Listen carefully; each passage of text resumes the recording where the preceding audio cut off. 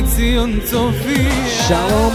welcome to the Yishai Fleisher Show, broadcasting live from Brooklyn. That's right, I'm in Brooklyn. That's right, and I'm broadcasting to you from beautiful Brooklyn to the world. You're a part of it wherever you are, including Brooklyn. I mean, once you're in Brooklyn, aren't you like, isn't this the heart of the world? It feels like it's sometimes it's really the funniest place. And longtime listeners of the Yishai Fleisher Show know that I have a kind of, a weakness, shall we say, for New York and Brooklyn, and it's kind of funny to me. It's always funny. It's always like a funny struggle that I have about like this place. And if you know Rabbi Mike Feuer, our beloved Rabbi Mike Feuer. Well, he has a brother, and his brother Alan Feuer is a big writer. He's a big writer for the New York Times, and he's got a lot of books about New York. And I haven't seen him here yet, but I would tell him, like, I totally understand why you love New York and why you write about New York and stuff. It's really an amazing conglomeration and a capital of the world, and kind of a rainbow of a panoply of folks, different kinds of folks that live all together in harmony.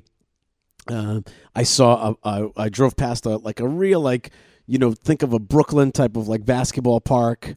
A kids park, but also with basketball.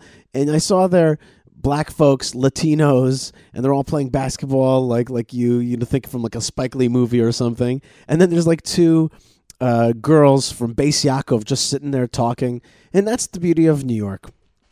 And all that doesn't in any way impinge on the fact that the Jewish people are coming home to the land of Israel, and we're being reborn in our ancestral homeland. And I am a bridge. I am trying to be a bridge and trying to hold hands across the Atlantic, as we always say, and connect the Jewish world to the land of Israel, strengthen that connection. And I'll give you an example. I was at MDS, Manhattan Day School, and I didn't go there to speak or anything. I actually went for my niece's graduation from pre-3, right? Pre-3, not pre-K. And, I was just so moved by how much a love of Israel, of the land of Israel there is, how many flags of Israel, a connection to Yerushalayim and to the holy places. One thing that I found was lacking was actually a connection to Hebron. And I went up I didn't see any pictures, and I didn't see any stories of the fathers and mothers. I went up to the principal. I said, can I send you pictures of Hebron, of the Marta Machpelah? She said, absolutely, that would be so, so welcome.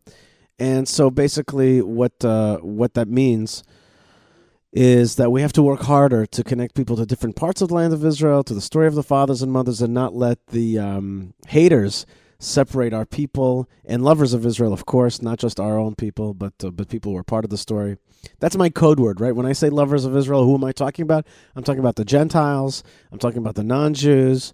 So I add that phrase in because I mean to say it's a Jewish story and it's our family story, but it's also, there are many people around the world. It's also a universal story. So I say, our brothers and sisters and lovers of Israel around the world. Okay, and if there is one Torah portion, that it's right to be here in the United States of America, for it's the Torah portion of Parshat Shlach, which is the sin of the spies. And also, longtime listeners of this show will know that that's my favorite Torah portion. And, of course, the star of this Torah portion is my biblical hero, who's Kalev ben Yefuneh. And we try to get his story out more to the world. And I just want to say that the reason I came here to America, the reason I'm broadcasting to you from Brooklyn, from the Chevron offices. Chevron's got an embassy here in Brooklyn, right? I mean, do you understand the depth of that? Like, I'm in the middle of Midwood here, which is one of the Jewiest Jew areas, and there's Avenue J and Avenue M, and I'm here at Midwood, and we have like a Chevron office here, and this Chevron office is really a way to send the message of Chevron to the other Jews.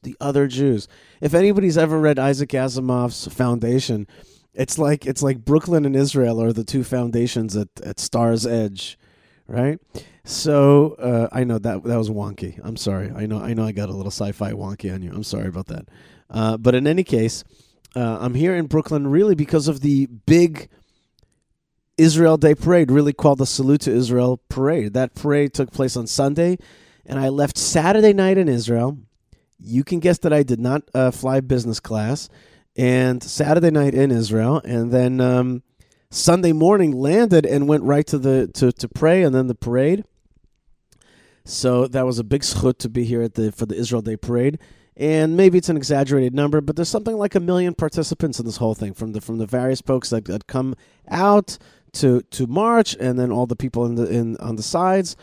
And Chevron has a float here. Again, I really believe in this, and I feel a tremendous zchut, merit, that I get a chance to be like a link between these two worlds, Israel and America, and to come, when Americans or Anglos or in general people from outside of the land of Israel come to Israel, we try to host them in the Holy Land and try to show them the secrets and try to help them become part of the project.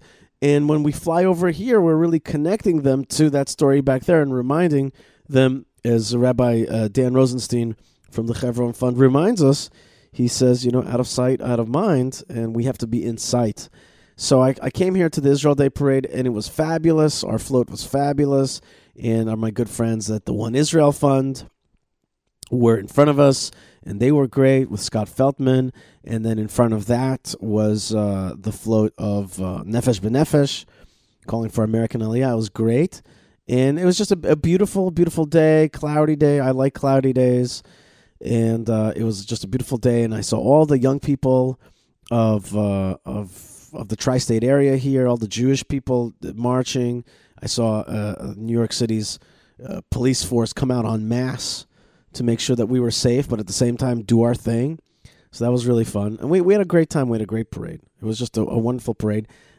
Sunday night, however, there was a big event for Israel in Times Square, run by the New York consulate, Israeli consulate, maybe the consulate general, and also by the Ministry of Sports and Culture. This event I enjoyed a little bit less. I thought to myself that it was not done in a style that I think really was as classy as it could have been, and I don't think that Israel exactly understands how it sells itself. I've written articles about this a long time ago. I wrote an article called Bikini Brand or Holy Land. Look it up. It's on Aish. It's on Arutz Sheva.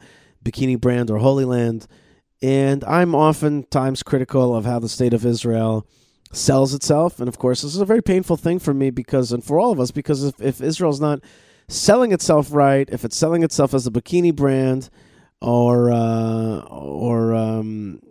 they played over the big screen the Netta Barzilai, kind of a new clip for the Netta Barzilai song "I'm Not Your Toy," and it's a fine song, and she's a fine musician and artist, but I really just don't think that it is something that really sells Israel. Certainly not in America. I don't think Americans know the Eurovision, and that song is just edgy and does not really send the messages of Israel.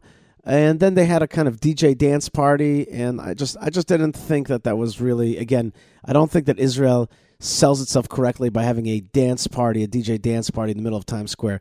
The one thing they did do was they had a very beautiful, in Times Square, like on the big screens, they showed the landscapes of the land of Israel. Judea and Samaria was mostly conspicuously absent. But at the same time, there was no Hebron, but at the same time, beautiful scenes of the land of Israel. Even I was taken aback by the aerial footage of Akko and Tzfat and the Negev and the Masada. I was definitely taken aback by that. And it was at nighttime. It was being shown on the big screen.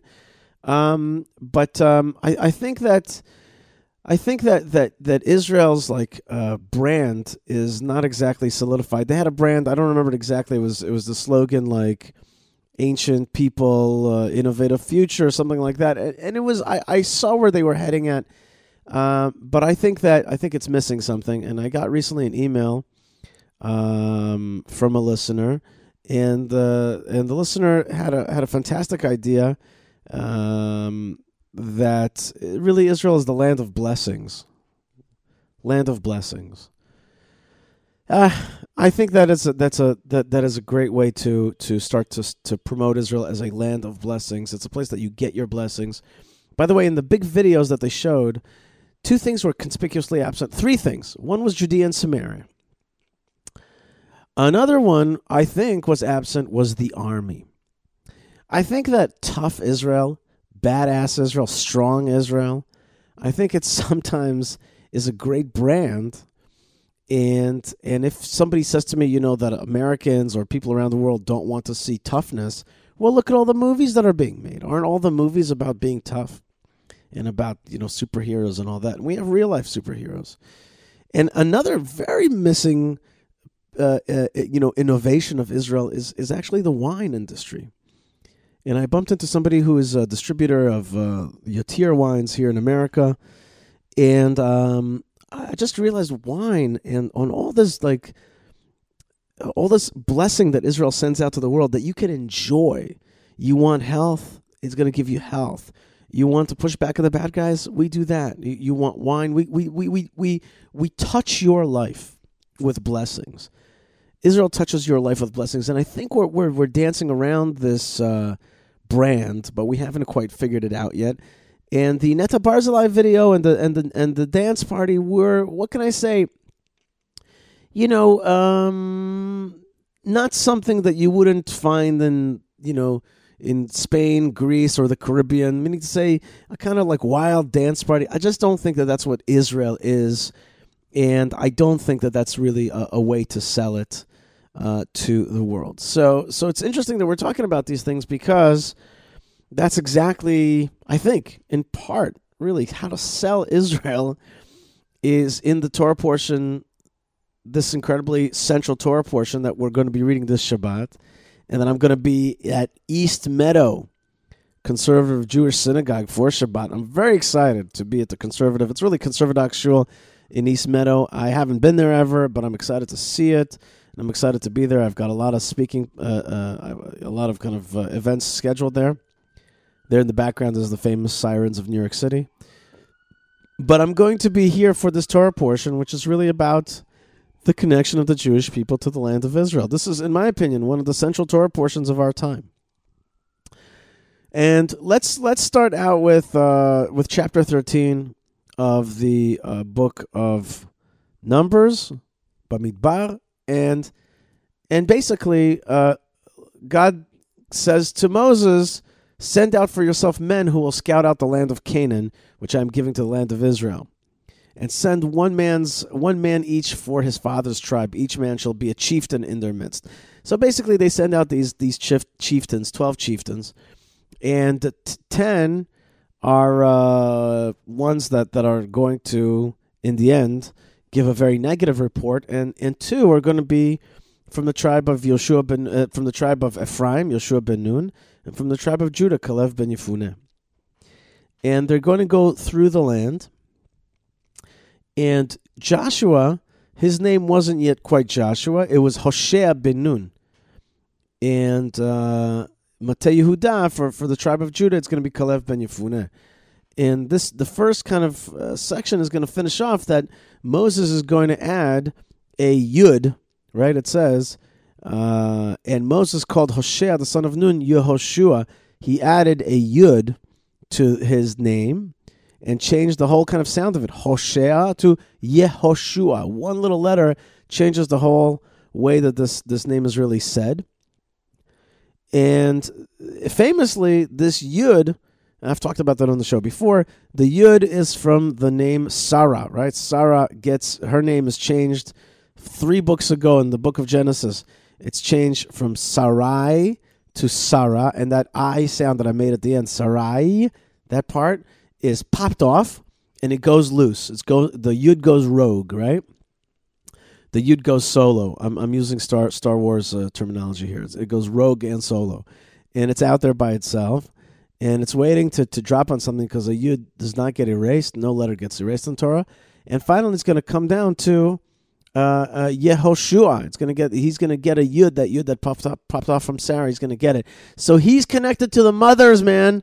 He's connected to Sarah. He's connected to the mothers and fathers. He's got a piece of the forefathers and mothers. And we'll see that Kalev ben Yefuneh, he's got a different piece. He actually goes to the place. Not only does he doesn't have maybe a letter or their spirit, but he goes to the physical place and demands connection to them. And anyway, 12 spies. At this point, everything is great, and they're the great men of the assembly. They're the top folks, and they go out and they go to the land of Israel. And Moses charges them to see if it's a good land or not, or if is it a good land for us? And of course, it is a good land, but is it? How are we going to conquer it? That's what the Lubavitcher Rebbe really adds here. He really sends them on a mission to figure out what is the way in which that we're going to take it physically, because now we are maturing out of the desert existence where we were getting everything on a silver platter. Now we are going to mature into doing things in the natural way for ourselves, but at the same time, God is going to be with us. It's very much like a parenting moment, right? Like a baby needs full nurturing, and then more and more autonomy gets given to this child as it grows. So they go up into the land of Israel, and now the camera kind of turns not from the perspective of Moses and sending out these folks, but from them now in the land. The scene shifts, and they're in the land. And there's a beautiful phrase. It says, Vayalu b'negev. They went up through the south. Vayavo ad Hebron. And he came onto Hebron. Who's he? That's going to be Kalev ben Yefuneh. There is, by the way, a different version, which doesn't make exact sense, but still I think the point is beautiful. It says that they went up together as a group through the south, but when they came to Hebron together, they were as one. And that's why the tense shifts to a singular, right? Vayavo ad Hebron, and he came to Hebron. But it doesn't really make sense exactly in that we'll see that it is Kalev who came to Hebron, and he's going to receive that portion. But in any case, I saw that in I think Kli Yakar, that they all became as a one-hearted person when they stood in front of the forefathers and mothers. That's the way it should be. And they came there, famously, they're going to cut down some fruit samples, right? The cluster of grapes and pomegranates and figs. And these grapes and figs have kind of two sides to them. On the one hand, they are huge and beautiful, and I would say kind of voluptuous, and you want to consume it. But on the other hand, there's something off-putting about it because it's according to the Midrash, it's like almost bigger than them. It's scary. It's as though there's some kind of inability to grasp these blessings.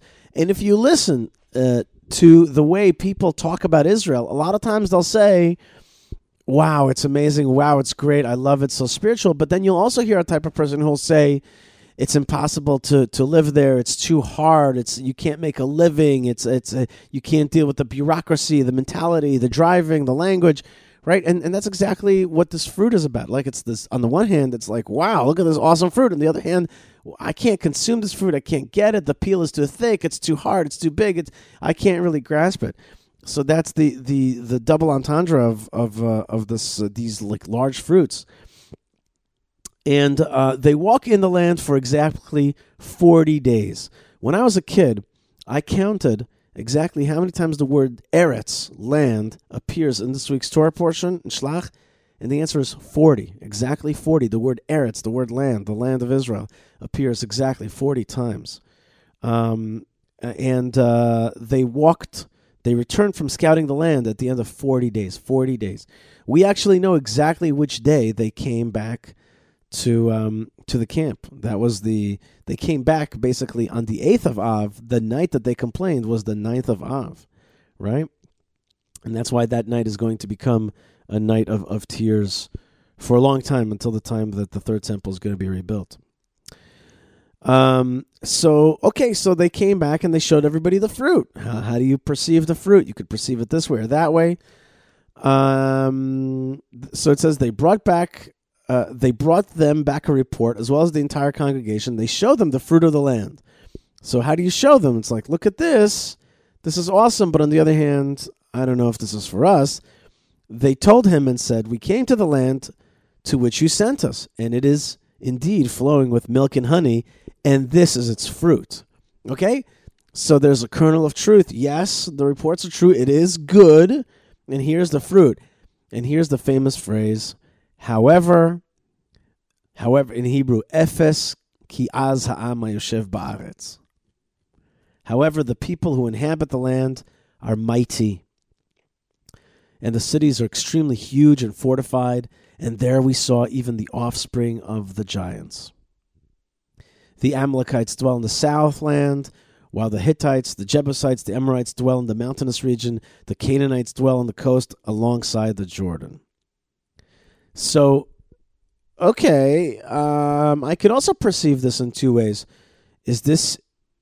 Are you telling me something factual? That there's, this is what the Lubavitcher Rebbe was saying. Go to the land of Israel and scout it out and give me a report how to, what's the lay of the land, where's the enemies, what we have to do. So far, so good. Seemingly, they're just speaking in terms of facts and letting people know, where the enemies are camped and where they are at. However, it turns out that that's not exactly what happened. Because let's look at verse 30. It says, Kalev silenced the people to hear about Moses. And he said, we can surely go up and take possession of it, for we can indeed overcome it. In Hebrew, Vayas Kalev et ha'am el Moshe. He shushed the nation and made them kind of pay attention to Moses, saying, Alo na'aleh, we shall indeed be able to go up. Surely we can take possession of it. V'yarashnuta, will inherit it. Ki yachol nuchala, for we indeed will be able to overcome it. Interestingly, Kalev doubles almost everything he says. He says, Alo na'aleh, we shall surely go up. Ki yachol nuchala, we'll be able to defeat it. And later on, we'll see more. He doubles everything. And that's because I think the deep message is that what you see is not what you get. We'll go up and we'll in the end inherit a land that is not yet visible to us. Whatever you see now, whatever problems there are, it's not everything. And I'll prove it to you just a second where I'm coming with this. Now we finally get a first message that indeed the other folks are actually not just giving a report, but are giving a negative report. And they say the following, but the men who went up with him said, we are unable to go up against the people, for they are stronger than we. We will not be able to go up because the people inside the land are stronger than us. And Rashi and other folks say, mimenu, they're stronger than us, could also be read mimeno, stronger than him. It's impossible to go into the land. They're stronger than even God. And then it says the real truth, the kind of full truth comes out in the Torah portion. It says they spread an evil report about the land which they had scouted, telling the children of Israel, the land we passed through to explore it is a land that consumes its inhabitants, and all the people we saw in it are men of stature. Did you hear that? Did you hear what I said? It's a land that consumes its inhabitants. Friends, why should we really focus on this verse? It's because we hear this all the time, that the land of Israel is somehow a land that consumes its inhabitants. Another version of that is that the Jews there consume other people and destroy them, and it's somehow a land of violence. Instead of being a land of flowing of milk and honey and togetherness and unity and love and light, it's got this other side to it, which is it's a land that consumes its inhabitants and endangers the people. And basically they're going to say, in just a second we'll see, they'll say, why if only we had died in the land of Egypt, if we only had died in the desert, why does the Lord bring us to this land to fall by the sword? Our wives and our children will be spoils. Is it not better for us to return to Egypt? Then they said to one another, let us appoint a leader and return to Egypt. In the Hebrew, Vayomru ish el achiv nitna rosh v'nashuva mitzrayma. They said one to the other, let's appoint a head says the Balaturim and others, they say, Nitna Rosh will put on a head. It means let's create an idolatry. Let's make for ourselves a new head. Let's make a idol. And it will instruct us to return to Egypt. Okay, so let's create an idolatry. We'll return to Egypt. And at this point, Moses and Aaron have one of these moments where they just fall. They fall on their faces. And that's what it says about Moses and Aaron. They just fell on their faces before the entire congregation of the children of Israel. I mean, in terms of a political moment, it's like, there's something in that verse that just says, we're done. And then it says, Joshua the son of Nun and Caleb the son of Jephunneh, Caleb ben Jephunneh, who were amongst those who scouted the land, tore their clothes. Why is that? Because there was a moment of death. Instead of forward progress, it was the end of progress.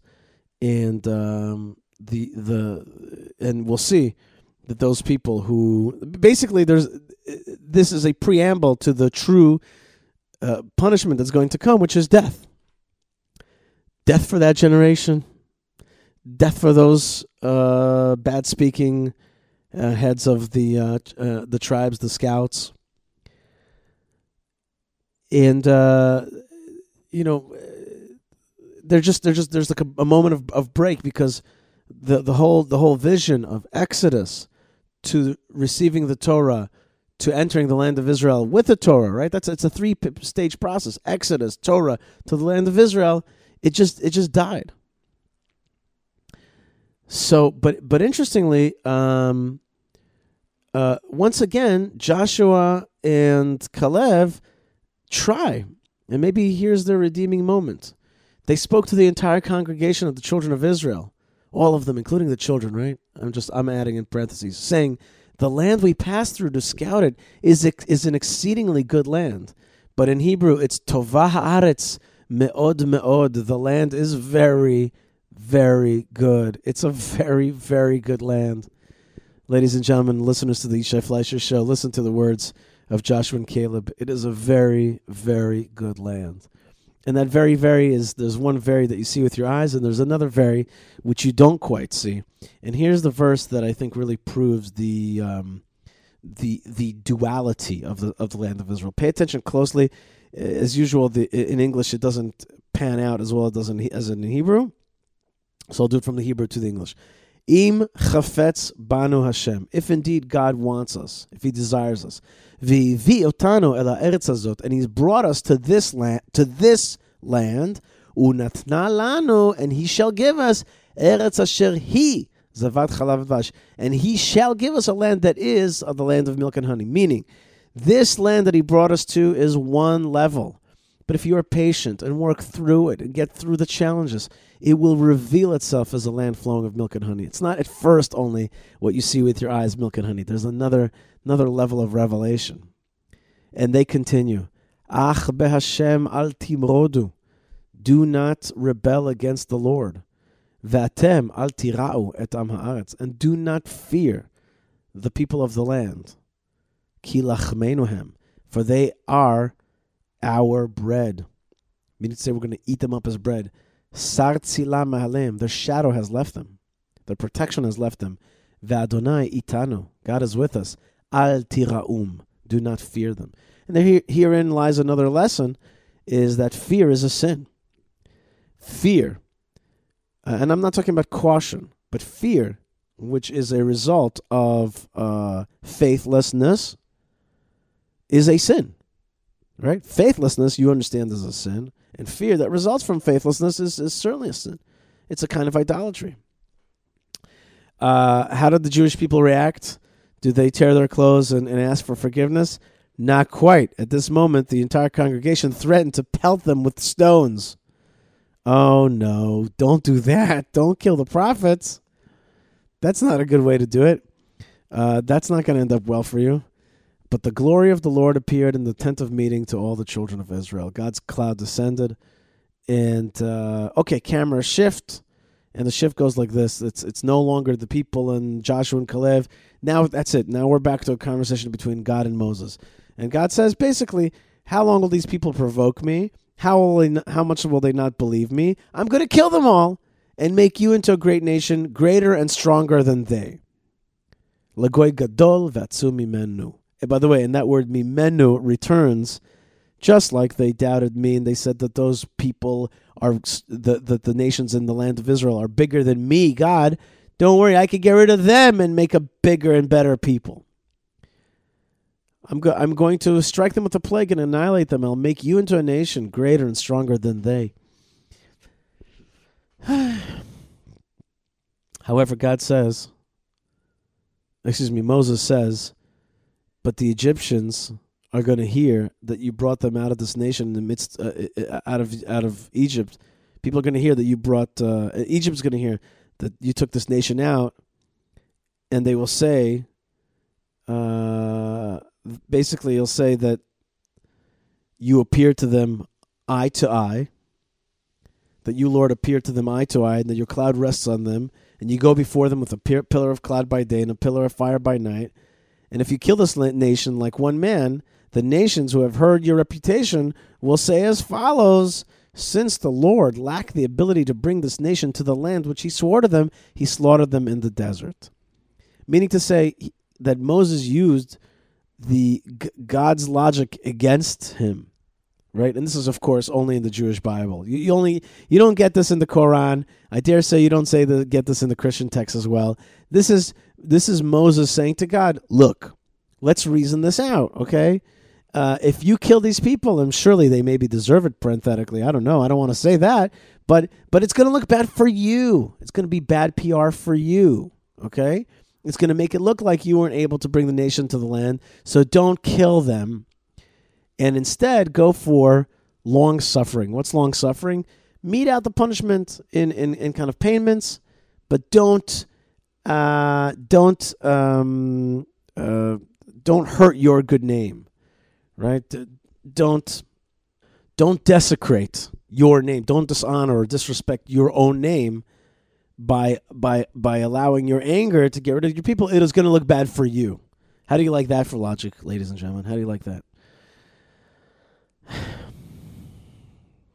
And then he says an unbelievable phrase, which I haven't received enough info on. It says, Va'ata, and now, Yigdal na koach Adonai ka'asher dibarta le'emor. And now your strength should be greater, increased.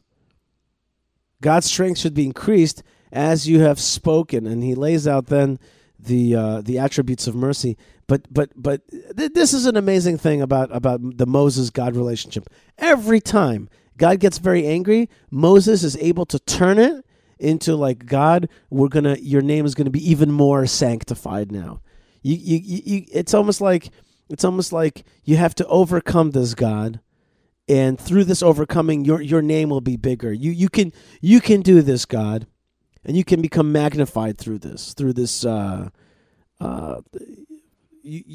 problem, through this stumbling block. You, God, will be magnified. I mean, it's an incredible phrase. It's an incredible phrase, and it happens. It happened again in the book of Exodus and Kitisa. We learned the same thing. When God is very angry, Moses says to him, "We can get through this together. You're going to be much bigger at the end." And he says, "Please forgive the iniquity of this nation in accordance with your abounding kindness, as you have borne this people from Egypt until now." And the Lord said, "I have forgiven them in accordance with your word." So Moses saves the people, the nation, saves the mission, and helps God's name be magnified and sanctified. But God continues, and he says, yeah, it's true. I've forgiven as you said. And I remember what I said, that what Moses really asked for here is long suffering. And then one of my favorite verses in the whole Torah, I promise you this is one of my favorite verses in the whole Torah, and we don't have time now to go into the full depth of it, but he says, V'ulam, God continues, he says, I forgive you, I've forgiven them in accordance with your word. V'ulam, however, chai ani, I am alive, or as surely as I live. V'yimaleh kvod Hashem et kol haaretz, the sanctity, the glory of God will fill the entire earth. God says, I am alive. And my name, my glory is going to fill the entire earth. Why does he say that? Because they screwed up that mission. The mission of the Jewish people returning to the land of Israel is the mission of sending a message to the world that God's name is going to be sanctified throughout the land, throughout the whole earth. It starts with the land of Israel and it spreads out. But then they screwed it up. But my name is still going to get out to the whole world. But those people that perceive my glory and the signs that I performed in Egypt in the desert, they have tested me these 10 times, not listened to my voice. They will not see the land that I swore to their fathers, and all those who provoked me will not see it. However, my servant Caleb, since he was possessed by a different spirit and he followed me, I will bring him to the land to which he came, and his descendants will drive its inhabitants out. Okay, they will inherit it, is a better translation.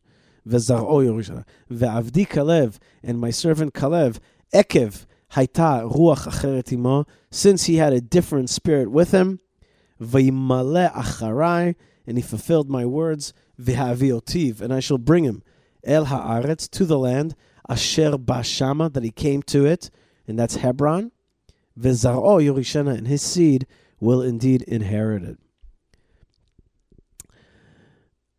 There's a lot to be said about that, about the different spirit that possessed Kalev ben Yefuneh. There's a lot of knowledge behind that verse, but in suffice it to say that Kalev had a different spirit, and he did not follow the simple meanings that he did not follow the paths of the other spies, and this came from his connection to the tombs of the fathers and mothers in Hebron. He prayed there not to succumb. And that's the Medrash says that he prayed not to succumb to their evil plot. Obviously, their plot and their conspiracy and their bad report, there was a tremendous pull there. Even Kalev ben Yefuneh had to fight off that pull. Now listen to this next verse, which is very interesting. And remember that I said this for later. The Amalekite, Ha'amaleki v'ha'knaani yoshev be'emek. The Amalekites and the Canaanites dwell in the valley. Tomorrow turn back and journey into the desert towards the Red Sea. So the Amalekites and the Canaanites are where? They're in the valley. They're below you at this moment. But too bad, while they're below you, meaning to say that you can actually defeat them at this moment, since you don't have my presence amongst you, since you angered me, and there was a moment where you could have defeated them because they were below you. They're dwelling in the valley. Turn tomorrow back and journey into the desert towards the Red Sea. There's a new chapter here. You were going to go into the land. The enemy was going to be below you. You were going to defeat him, and you missed that opportunity. Now turn around. You're going back into the deserts. So remember that I said that because we're going to see that these Amalekites and Canaanites take different positions, physically speaking, depending on if the Jewish people are meritorious or not.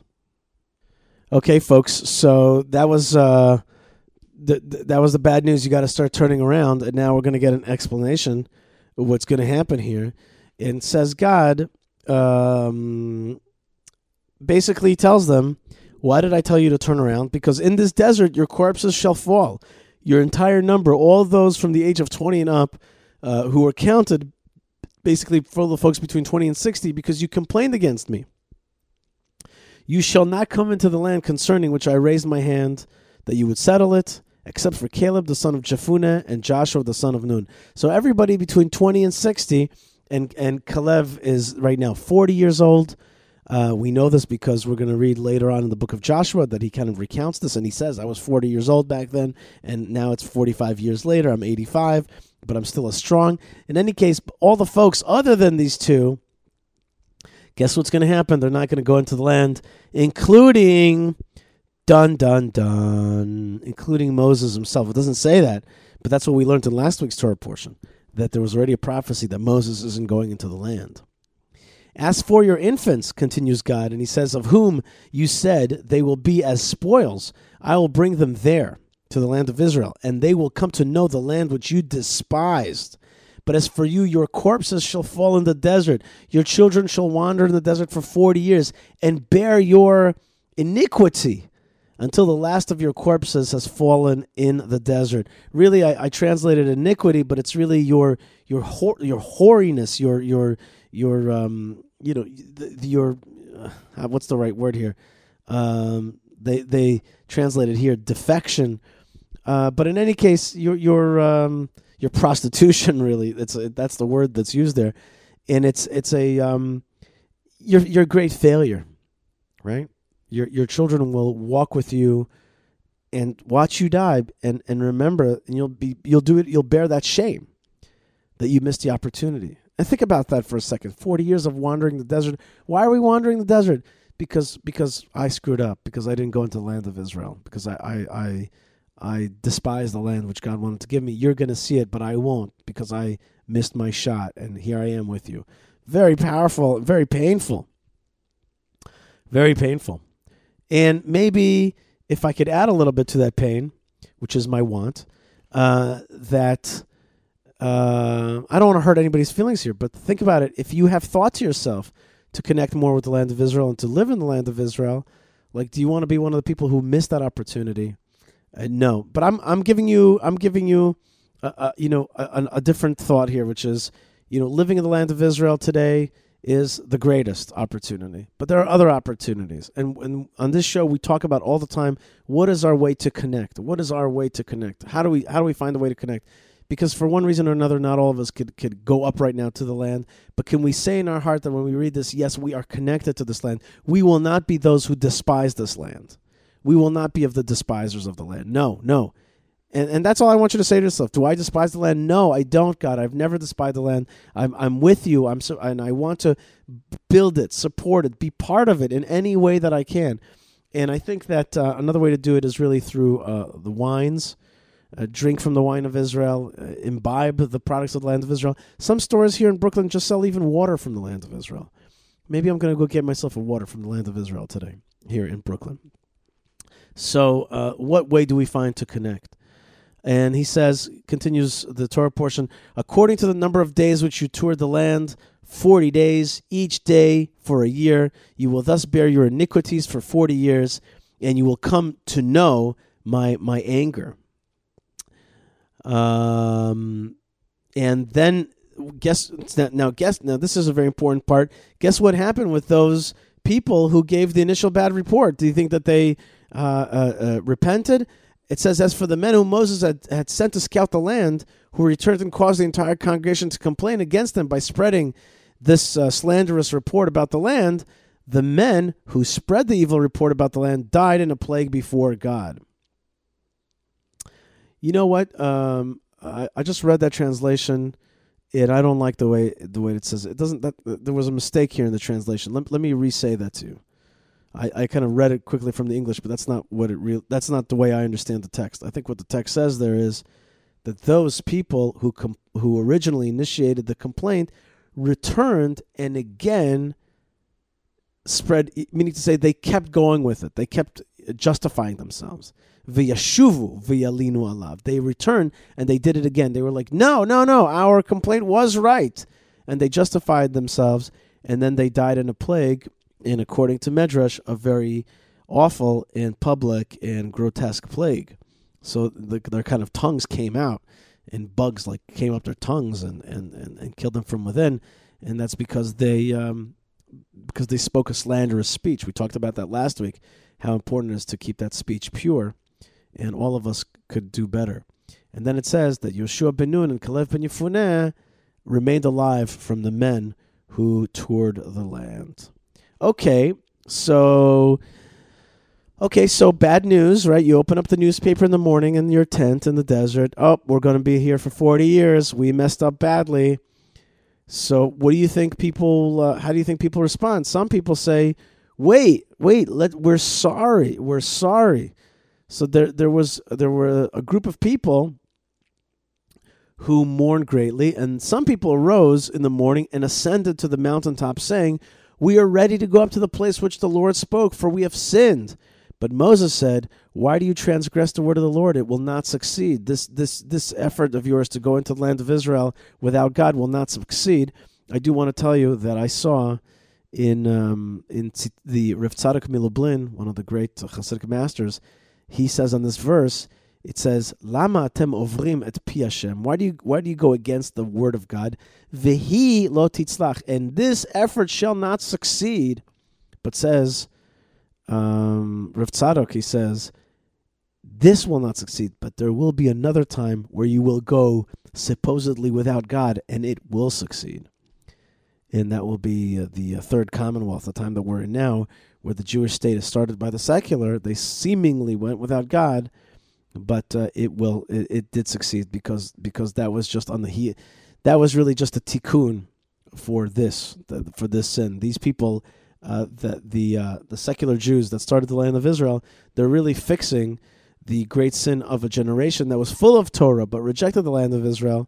So a generation had to be born that was empty of Torah but yearned for the land of Israel, and Torah came on its heels, not the other way. In any case, God says to them, don't go up by this group of people. Don't go up and try to do it by yourself. Why? Because, listen to this carefully, Ki ha'amaleki v'aknani sham lifnechem. The Amalekites and the Canaanites are there before you. Remember, before they were in the valley, but now they're on the plain equal to you. They're like right before you. And it's going to be a match 1-to-1. You won't defeat them. You won't beat them. Why? Because God is not with you, and you need God to beat the Amalekites and Canaanites, and now you're on equal footing with them. They're going to defeat you, says Moses. And you're going to fall before them, and you didn't go with God, and God's not with you. You're going to fall before them. But these folks defiantly ascended to the mountaintop, the Ark of the Covenant of the Lord, and Moses did not move from the camp. Guess what happened? The Amalekites and the Canaanites who lived on the mountain came down and smote them and crushed them, pursuing them until destruction. So now the verse says that the Amalekites and the Canaanites were on the mountain, and we were below them. Pay attention to how a little change, a textual change, which is you are first. When God was with you, your enemies below you were going to destroy them. Now that you're going to try to walk without God, you're an even playing field. And when you actually get to the playing field, you're actually below them. They're on the mountain. The reality of the land of Israel changes if God is with you or not. Right? And the text very subtly changes the position of the Amalekites and the Canaanites. Changes their position, and more they arise and ascend, and we are below them because we're not with God. Now, amazingly, the next part of the Torah portion shifts gears altogether in an incredibly hopeful fashion. And what the Torah is going to tell us is that God is going to decree all kinds of laws in the next parts of the Torah portion that are all about what should you do when you're in the land of Israel. This part of the Torah portion is an incredible gift that God gave us in the Bible when he said, I will punish you and you're not going to go into the land, but I'm going to already reveal to you the knowledge of how to exist in the land. This is a promise that you will, in the end, go into the land of Israel. This is a promise for all our generations as well. We're going to be in exile, but we're going to come in. So here, I won't read it in text. I'll read it outside of the text. I'll just tell you that it says that the Jews are told that upon entering Israel, an individual who pledges to sacrifice, to bring a sacrifice, must also bring an accompaniment consisting of wine libation and flour offering mixed with olive oil. But this is upon entering the land when you bring a gift sacrifice, a willful sacrifice. This is not a punishment sacrifice. This is like a gift to God when you enter the land of Israel. In the fifth section of Torah portion, we continue with the rules of that sacrifice, detailing the quantities of wine, the flour and oil to be brought with various species of livestock. And then the beautiful mitzvah of challah in the sixth aliyah is contained in this section of the sixth Aliyah. When one needs dough, a portion must be taken and given to the priest. If the Sanhedrin, the Rabbinical Supreme Court, erroneously permits an act of idolatry, the community acts upon this permission. The Sanhedrin must also bring a special sin offering. And this again is the challah and the Sanhedrin offering. The sin offering of the Sanhedrin is only in the land of Israel, right? We also take challah when we make enough of a dough. When Jewish women make enough of, or Jewish men for that matter. I know a lot of great bakers in Israel. The mitzvah of challah, you have to take a portion of it, and you're supposed to give it to the priest. Today we just burn it because we don't give it to the priests. But that only happens in the land of Israel. And if a Sanhedrin, a rabbinical Supreme Court, makes a mistake, that only happens in the land of Israel. So God is telling us that, yes, I will now inform you of how to live in the land of Israel. We also learn about the rule regarding an individual who is guilty of an idolatrous practice in the land of Israel, in the Jewish Commonwealth, whether this is inadvertent or intentionally. There's rules set out for what happens if somebody in your land brings idolatry into the land. Finally, there's two more sections, and one is a man is found desecrating the Sabbath. He's gathering wood pieces, and he is and they don't know what to do with him. And they ask, what is the right thing to do? And they're going to execute him. And there are different explanations of why this section is in here.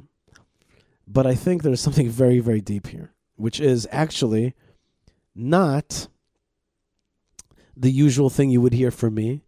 So pay attention. The Torah portion's there to tell you, yearn for the land of Israel.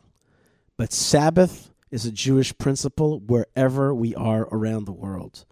There is, just as there is a yearning for the land of Israel, there is also existence here in Brooklyn and in Australia and around the world. There's going to be Jewish existence in Krakow or in Addis Ababa or in the port of Aden. There's going to be Jewish existence. And the Torah portion is there to tell you, and some people say that this man who was executed for desecrating the Sabbath, some people say that he was actually a very righteous man who wanted to show the Jews how important the Sabbath is, even if they're disappointed they're not going to the land of Israel, and they might think, let's not keep Judaism at all. No, keep Judaism even wherever you are. And then it says basically that it's bechol moshvotechem, in any parts where you're living around the world, anywhere that a Jewish person is supposed to live, he's got to keep the Sabbath. There are some commandments and some relationships with some aspects of the relationship with God which are universal, which are everywhere. And don't be bummed if you can't keep it in the land of Israel. Wherever you are, a Jewish person has to keep the Sabbath. And very, very finally is the Torah portion, the section that Jews read every day, and that is the following. Let's read it together. The Lord spoke to Moses, saying, "Speak to the children of Israel, and you shall say to them that they shall make for themselves fringes on the corners of their garments. Throughout their generations they shall affix a thread of sky blue wool, tchelet, on the fringe of each corner. This shall be fringes for you. And when you see it, you will remember all the commandments of the Lord to perform them. And you shall not wander after your hearts and after your eyes, after which you are going astray." Right? I'm paraphrasing the cantillation, right? Ve'lo taturu acharei levavachem v'acharei einechem asher atem zonim achareihem למען תזכרו ועשיתם את כל מצוותיי והייתם קדושים לאלוהיכם אני אדוני אלוהיכם אשר הוצאתי אתכם מארץ מצרים להיות לכם לאלוהים אני אדוני אלוהיכם, which means it says you shall not wander after your hearts and after your eyes, after which you are going astray. It teaches us that our eyes and our hearts aren't always true, right? And in modern society, that's anathema. Could it be that your heart is not telling you the truth? Yes, your heart is a lustful heart. It's not always a truth teller, and your eyes aren't always truth tellers. Interestingly, when it comes to Jerusalem, though, it always says, "Uro'eh betuv Yerushalayim," see the good of Jerusalem, right? Techazen einenu, our eyes should see your return to Zion. and it says so many verses about what God says to Abraham. El haaretz asher ar'eka, I'll show you the land. But specifically about Jerusalem, it says it's called Yeru. It's called like you shall be seen, and you in Jerusalem you're supposed to be seen. It's to see and be seen. There are many verses that have to do with Jerusalem. Did I say Ureh b'tuv Yerushalayim? See the good of Jerusalem all the days of your life. And there's something about Yerushalayim which you can trust your eyes. If your eyes see a rebuilt and reborn Jerusalem, trust your eyes. That is a gladdening of the eyes. Finally, I am the Lord your God who took you out of the land of Egypt to be your God. I am the Lord your God. That's how the Torah portion ends. It basically says to you, be the Jew. Keep the Sabbath and look like a Jew. You're different even when you're outside of the land of Israel. Even when you're outside the land of Israel. And that's maybe why I don't think that the DJ party in Times Square is exactly the way to sell the state of Israel. There is something different about us Jewish people. We're supposed to be the Sabbath people. We're supposed to be the light people. I think a DJ party is something you can have in the Caribbean, maybe even better than the way we do it in Israel. But we are a holy people, a special people. We gotta keep ourselves from straying. We gotta be that blue string. Of course, that blue string has been found today, and that's one of the sponsors of our show. And I always recommend you check out TEKHELET. Techelet.com. Get yourself the True Blue Jew garments. And I just got a picture from one of the listeners of the show. Actually, not a listener, a friend, who I finally convinced him to go Techelet. And he's just like reborn. I think we should have, when you put on your Techelet for the first time, we got to have like a birthday party for you. Check out Techelet. And yes, we need a women's product as well there, a necklace, a bracelet, whatever it is. We'll check it out and make sure that Techelet people make something for all of us to have a share in this mitzvah, this connection to Techelet. And I also want to, of course, this week, more than any other week, promote the Hebron Fund, and that is your way of connecting to the tombs of the fathers and mothers, like Caleb did, like Kalev ben Yefuneh did, like King David did, like Abraham did.